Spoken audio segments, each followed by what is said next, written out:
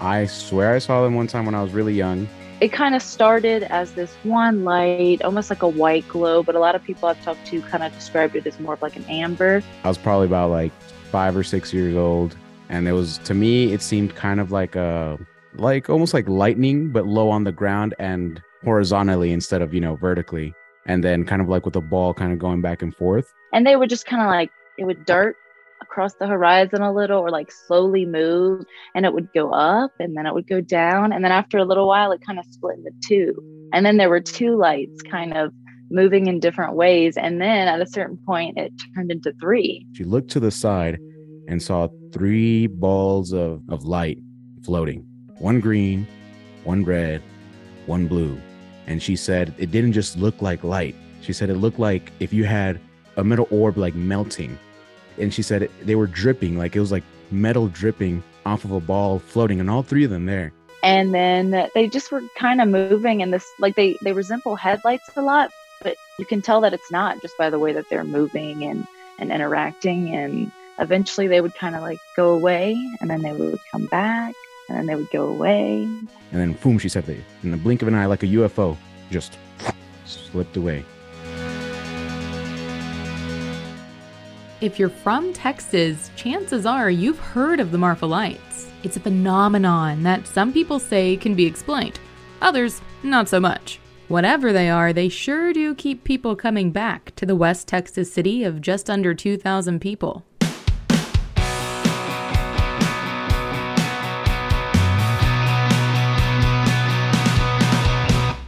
I'm Bailey Friday, and Texas wants to know, what causes the Marfa Lights? A ranch hand was moving cattle and saw some lights off in the distance and made a note to go investigate the next day. Thought maybe it was a campfire or something like that, but went out to check it out, and there was no evidence of the campfire. We've got a lot of accounts from early settlers who would see the lights, and they would go out to try to investigate and not find a source. That's Abby Boyd. She's the president of the Marfa Chamber of Commerce. When the Army Airfield was here and the pilots were doing their training missions in the evenings, they'd see the lights down on the ground. They'd drop sandbags out of their airplane so they could go back and find that location. And there was not ever anything there that they could identify. So we've had meteorologists, geologists, unsolved mysteries, a bunch of people come out to try to figure out what's causing these lights. And lucky for us, nobody's been able to figure it out. And we get to have a mystery light phenomenon right in our backyard. There's at least two kinds of Marfa lights. The first kind is what you can see just about every night if you go out to the Marfa Light viewing area by looking south and wait until the sun sets.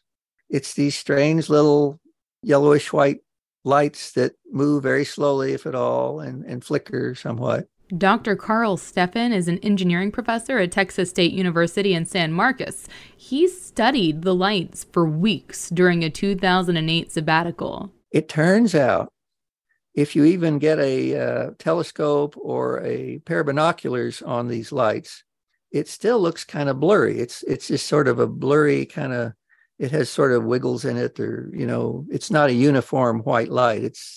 It has wrinkles, sort of like you're looking through a wavy piece of glass. And in fact, that's kind of what's happening. It turns out there's a highway about 25 or 30 miles south, I don't have the exact number with me, of the viewing area, which goes sort of slantwise upward on a high hill or mountain. And cars drive along there. And cars at night have headlights, The headlights, when viewed from the Marfa Light viewing area, go through, about 20 or 25 miles of air. And there's not that many places where you can just stand, and it's not a high elevation, apparently, and see 20 to 25 miles clear shot to another highway. So that's unusual in itself. But that's a feature of Mitchell Flats where the Marfa Light viewing area is. The Marfa Lights viewing area is about 9 miles east of the city. From there, you look south toward U.S. Route 67. Basically, the air slightly bends the light from the headlights. And if you go through enough air, even though it's fairly clear, it bends the light quite a number of ways, And so the equivalent of this column of slice of air that's 25 miles long or so is a very wavy piece of glass. And so headlights, like I say, even if you look at it through a telescope, you do not see headlights. You see these little wavy, strange looking objects that are moving slowly against the background of the mountain.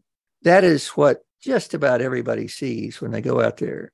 Now, you can call that a Marfa light, but we know exactly what it is and we know where it's coming from. I want to hear about the second kind too. What are the real Marfa lights? I've never seen those. Sorry to disappoint you. But a lot of people say they have. So about a week and a half ago, I saw them for the first time. I've been out there a couple times trying to see them. Just didn't happen. They don't always happen. It's kind of like a luck of the draw type thing. Kelsey Piccolo moved to West Texas last fall. She's originally from Biloxi, Mississippi. I was there on my way back from Marfa, actually coming back to Marathon, and me and my friends were like, hey, let's just stop and see if we see them this time. Like, let's give it a shot. And so we pulled over at the Marfa Lights viewing station, which is about 10 miles east of Marfa. And we gave it about 15 minutes, and sure enough, there they were. Wow. How did you feel watching those? I know I would be kind of creeped out. Yeah, it was exciting just because we had all heard about them so much. You know, they're just like this infamous thing that if you're lucky enough, you get to see them. And it was just definitely like, oh my God, there it is. And I was there with these two girls that were from Paris and also this guy that was from like Alabama. And so we were all just like super excited. They were all just kind of passing through for a day, and they were lucky enough to see them. I feel like I would be super freaked out if I did go and happen to catch the Marfa lights, because celestial stuff freaks me out. I'm so fascinated by it, but just looking up at the stars, and I'm a huge stargazer, I love to do that, it just makes you realize it's huge out there. It's vast. We are so little and we do not know what's out there. So when I really start thinking about that and kind of go down that rabbit hole, yeah, I can get pretty spooked. It definitely gives you a new perspective. It makes you realize how small you are, which is a good realization or good thing to remember here and there. While we were out there during the 6 weeks, we talked to at least a couple of different groups of people, maybe more, who said they had been out there 10 or 20 years ago or as recently as a year ago and saw something that did not move like these headlight Marfa lights. It was in a different location. It was a different color. They'd move back and forth in a way that, you know, headlights on a highway typically wouldn't do, and did other things. Sometimes they'd split, they'd join together, move vertically. Those are the real Marfa lights, if you want to call it that. And, you know, unfortunately, our 6 weeks, we never saw any quote unquote real Marfa lights. But my friend Jim Bonnell has been out there with his camera and has numbers of photographs of what he would call real Marfa lights. Other people have seen them. You know, there's other videos or photographs, but that's a much rarer occurrence. Although, you know, who can say when it happens? I don't know. Bonnell is the author of the book Hunting Marfa Lights, which initially inspired Dr. Steffen to look into them. What are your personal opinions about the real Marfa lights? Do you have any theories as to what they could be? Yeah, there's several phenomena around the world that resemble this. In Hessdalen, Norway, there's some lights that show up on a fairly regular basis. People have been researching that for years and haven't come to any conclusions. Also, during and before earthquakes, people see phenomena that include lights fairly close to the ground that maybe if you get close enough to it, it looks like a ball of light, which resembles another phenomenon I researched called ball lightning. Ball lightning has been seen by thousands of people over the centuries. Science also doesn't know what ball lightning is, but it occurs mainly during thunderstorms. One possible theory is that there is some geologically active region beneath the area, Mitchell Flats and that surrounding area.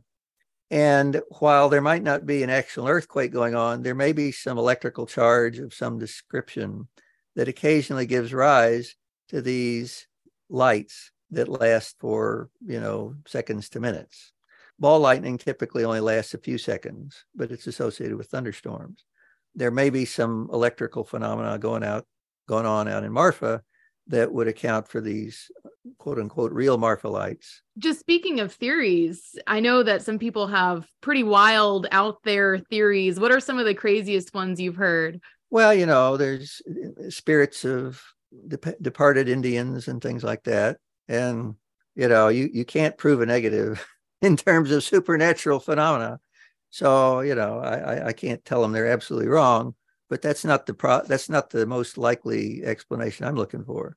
There's other theories about flammable gases that come out and catch fire occasionally.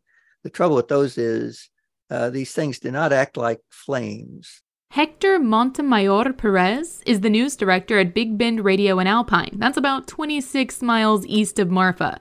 He explained some of the cultural theories about what the lights could be. That's kind of like the Mexican folklore version of it, that they're actually witches that shapeshift. And actually, it kind of ties into another folklore legend, if you will, where people say that owls are shapeshifted witches, and that's how they keep an eye on you. And when you're a kid, that's how they know which is the naughty kid to get and things like that whenever they're ready to get you. So it kind of ties into both of them.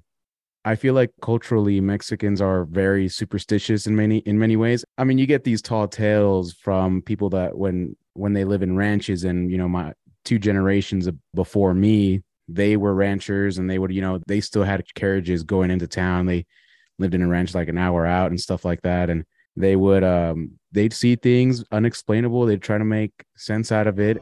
So are aliens a possibility? It's a logical possibility, but that's all I'll say about aliens. Okay. Yeah, I mean, if the aliens, I don't know why the aliens picked Mitchell Flats if they're, out there. It's not a particularly hospitable place. Okay, at this point, we've heard Dr. Stephan mention the Mitchell Flats a few times, but what are they? It's a place where you can stand on an area that doesn't appear to be that elevated, although, the whole region is quite a distance above sea level, and see for a distance of 20 to 30 miles in several directions. Anything at that distance is liable to be distorted by atmospheric refraction, like we're talking about. And so that's one of the chief features of Mitchell Flats that is making it interesting to look at things far away from. I think one night we were out there, and if you look to the west toward Marfa, there are some tower lights and so forth that are typically on all night. And I think it was one night, or either myself or Jim captured a photo of one light splitting into three, because there were different layers of air with different temperatures, and that affects the refractive index. And basically you get this mirage that turns into three mirages, kind of like a funhouse mirror, only it's a optical phenomenon that happens over long distances.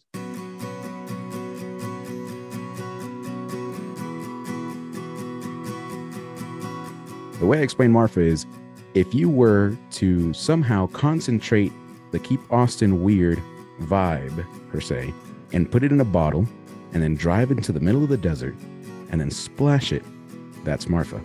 And it is not easy to get to. I live in North Texas, and I looked it up on Google Maps. It's an 8-hour drive to Marfa from here.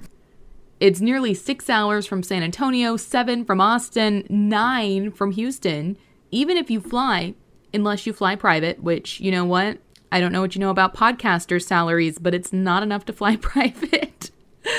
Even if you fly, it's about a 3-hour drive from the airports in Midland and El Paso. It is so remote that it still holds on to that small town, otherworldly quality that, I grew up in Central Texas. We would go to places like Blanco and Fredericksburg and Bandera on weekends to kind of get out of the city. And more, as these cities just continue to grow and people realize how awesome Texas is and move here, those towns have gone from small towns to like kind of big towns or like suburbs of bigger cities. So it's just hard to get away from people. But Marfa and West Texas still has that quietness. We are in the middle of the largest dark sky reserve in the world. So the skies are super dark. You can see just infinity stars. The sunsets are incredible. The landscape is beautiful.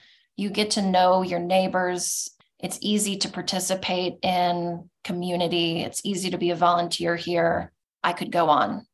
And Marfa is not just famous for its lights. The remote West Texas city has also developed into a hub for artists over the last half century. In the 1970s, the artist Donald Judd was looking for space. He was coming from New York and he was kind of tired of the art scene. He wanted space to install permanent large-scale works of art. And he remembered the landscape of this area. So he came back and he found Marfa with a lot of beautiful vacant buildings that were unused and pretty cheap to buy. So he started with 340 acres of what was formerly the military fort and purchased that land and those buildings with the intention of building those artworks and filling those buildings with artworks he made and bringing other artists basically at his invitation to make permanent large-scale works of art. So Marfa became the place you had to travel to if you wanted to see these artworks. You know, you can't ship these to New York or Berlin. You've got to come to Marfa. So people did. I think Marfa has a certain charm where it's a surprise, it's unexpected, and yet it's very attractive. I think a lot of people want to get away from bigger cities, bigger towns, want to experience something. And Marfa is a good getaway for that, where there's a difference between literally being in a town that has nothing, like a ghost town that has nothing and $2 stores and a gas station. And there's a difference between that and, it has some ranches. And there's a difference between a town that has seemingly been curated for tourism and that has a very distinct culture. And it's been exploding because of that, because people want more of a authentic, more of a spaced out, more of a free, more of a small town American feel, Texas feel more specifically. And once cities get kind of discovered, there's often a push and pull between keeping the authentic small town feel and then capitalizing on the economic impact of the tourism. So how does Marfa balance all that? Well, that is, I think, like balancing anything in our lives. It may or may not be in balance, just depending. We have, like I mentioned, we have a strong community here of locals. It's a small number. It's around 1,700, 1,800 people who live here. And we really have each other's backs, I think, ultimately, when it comes down to it. As many differences as we may have, we've all chosen this place as home because we love things about it. We love the small town. We love the dark skies. We love the land. We love the culture of being near the Texas-Mexico border. But there are things that threaten that. We've seen towns that have changed drastically for better or worse in other parts of Texas. And the same thing could happen to Marfa, which is why we try to really be conscientious about what's happening here and try to make sure that the changes that happen are with us involved in the conversation at the very least. There's a lot of things that we can't control, but I think that it's so important for communities, especially small communities like ours that have something precious to hold on to make sure that we're active in the conversation and make sure that we don't let things get out of control.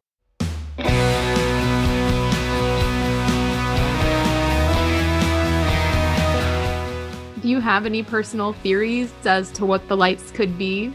I'm kind of a person that's just comfortable with not knowing things and just accepting them as they are. But I mean, if you can probably get on Reddit and read for hours about theories and things like that, if that's what you're into. But I just think they're pretty cool. I like to accept a mystery for a mystery. There are definitely people who have very strong opinions about what causes them. But I like the magic of them. When I go out, you don't get to experience that feeling too often where you see something kind of mysterious and feel that rush of excitement. So personally, I don't feel like I need to try to figure it out myself. If Unsolved Mysteries couldn't get it, then I don't stand a chance. I love that outlook, the beauty of the unexplainable. Absolutely. What do I think the Marfa Lights are? I honestly don't know. But I would love to get out there sometime and go see them. I never have.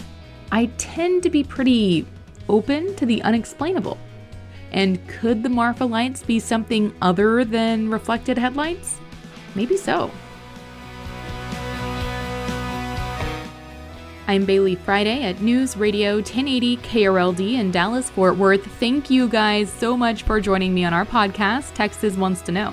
If you like the show, please give us a rating and subscribe wherever you get your podcasts.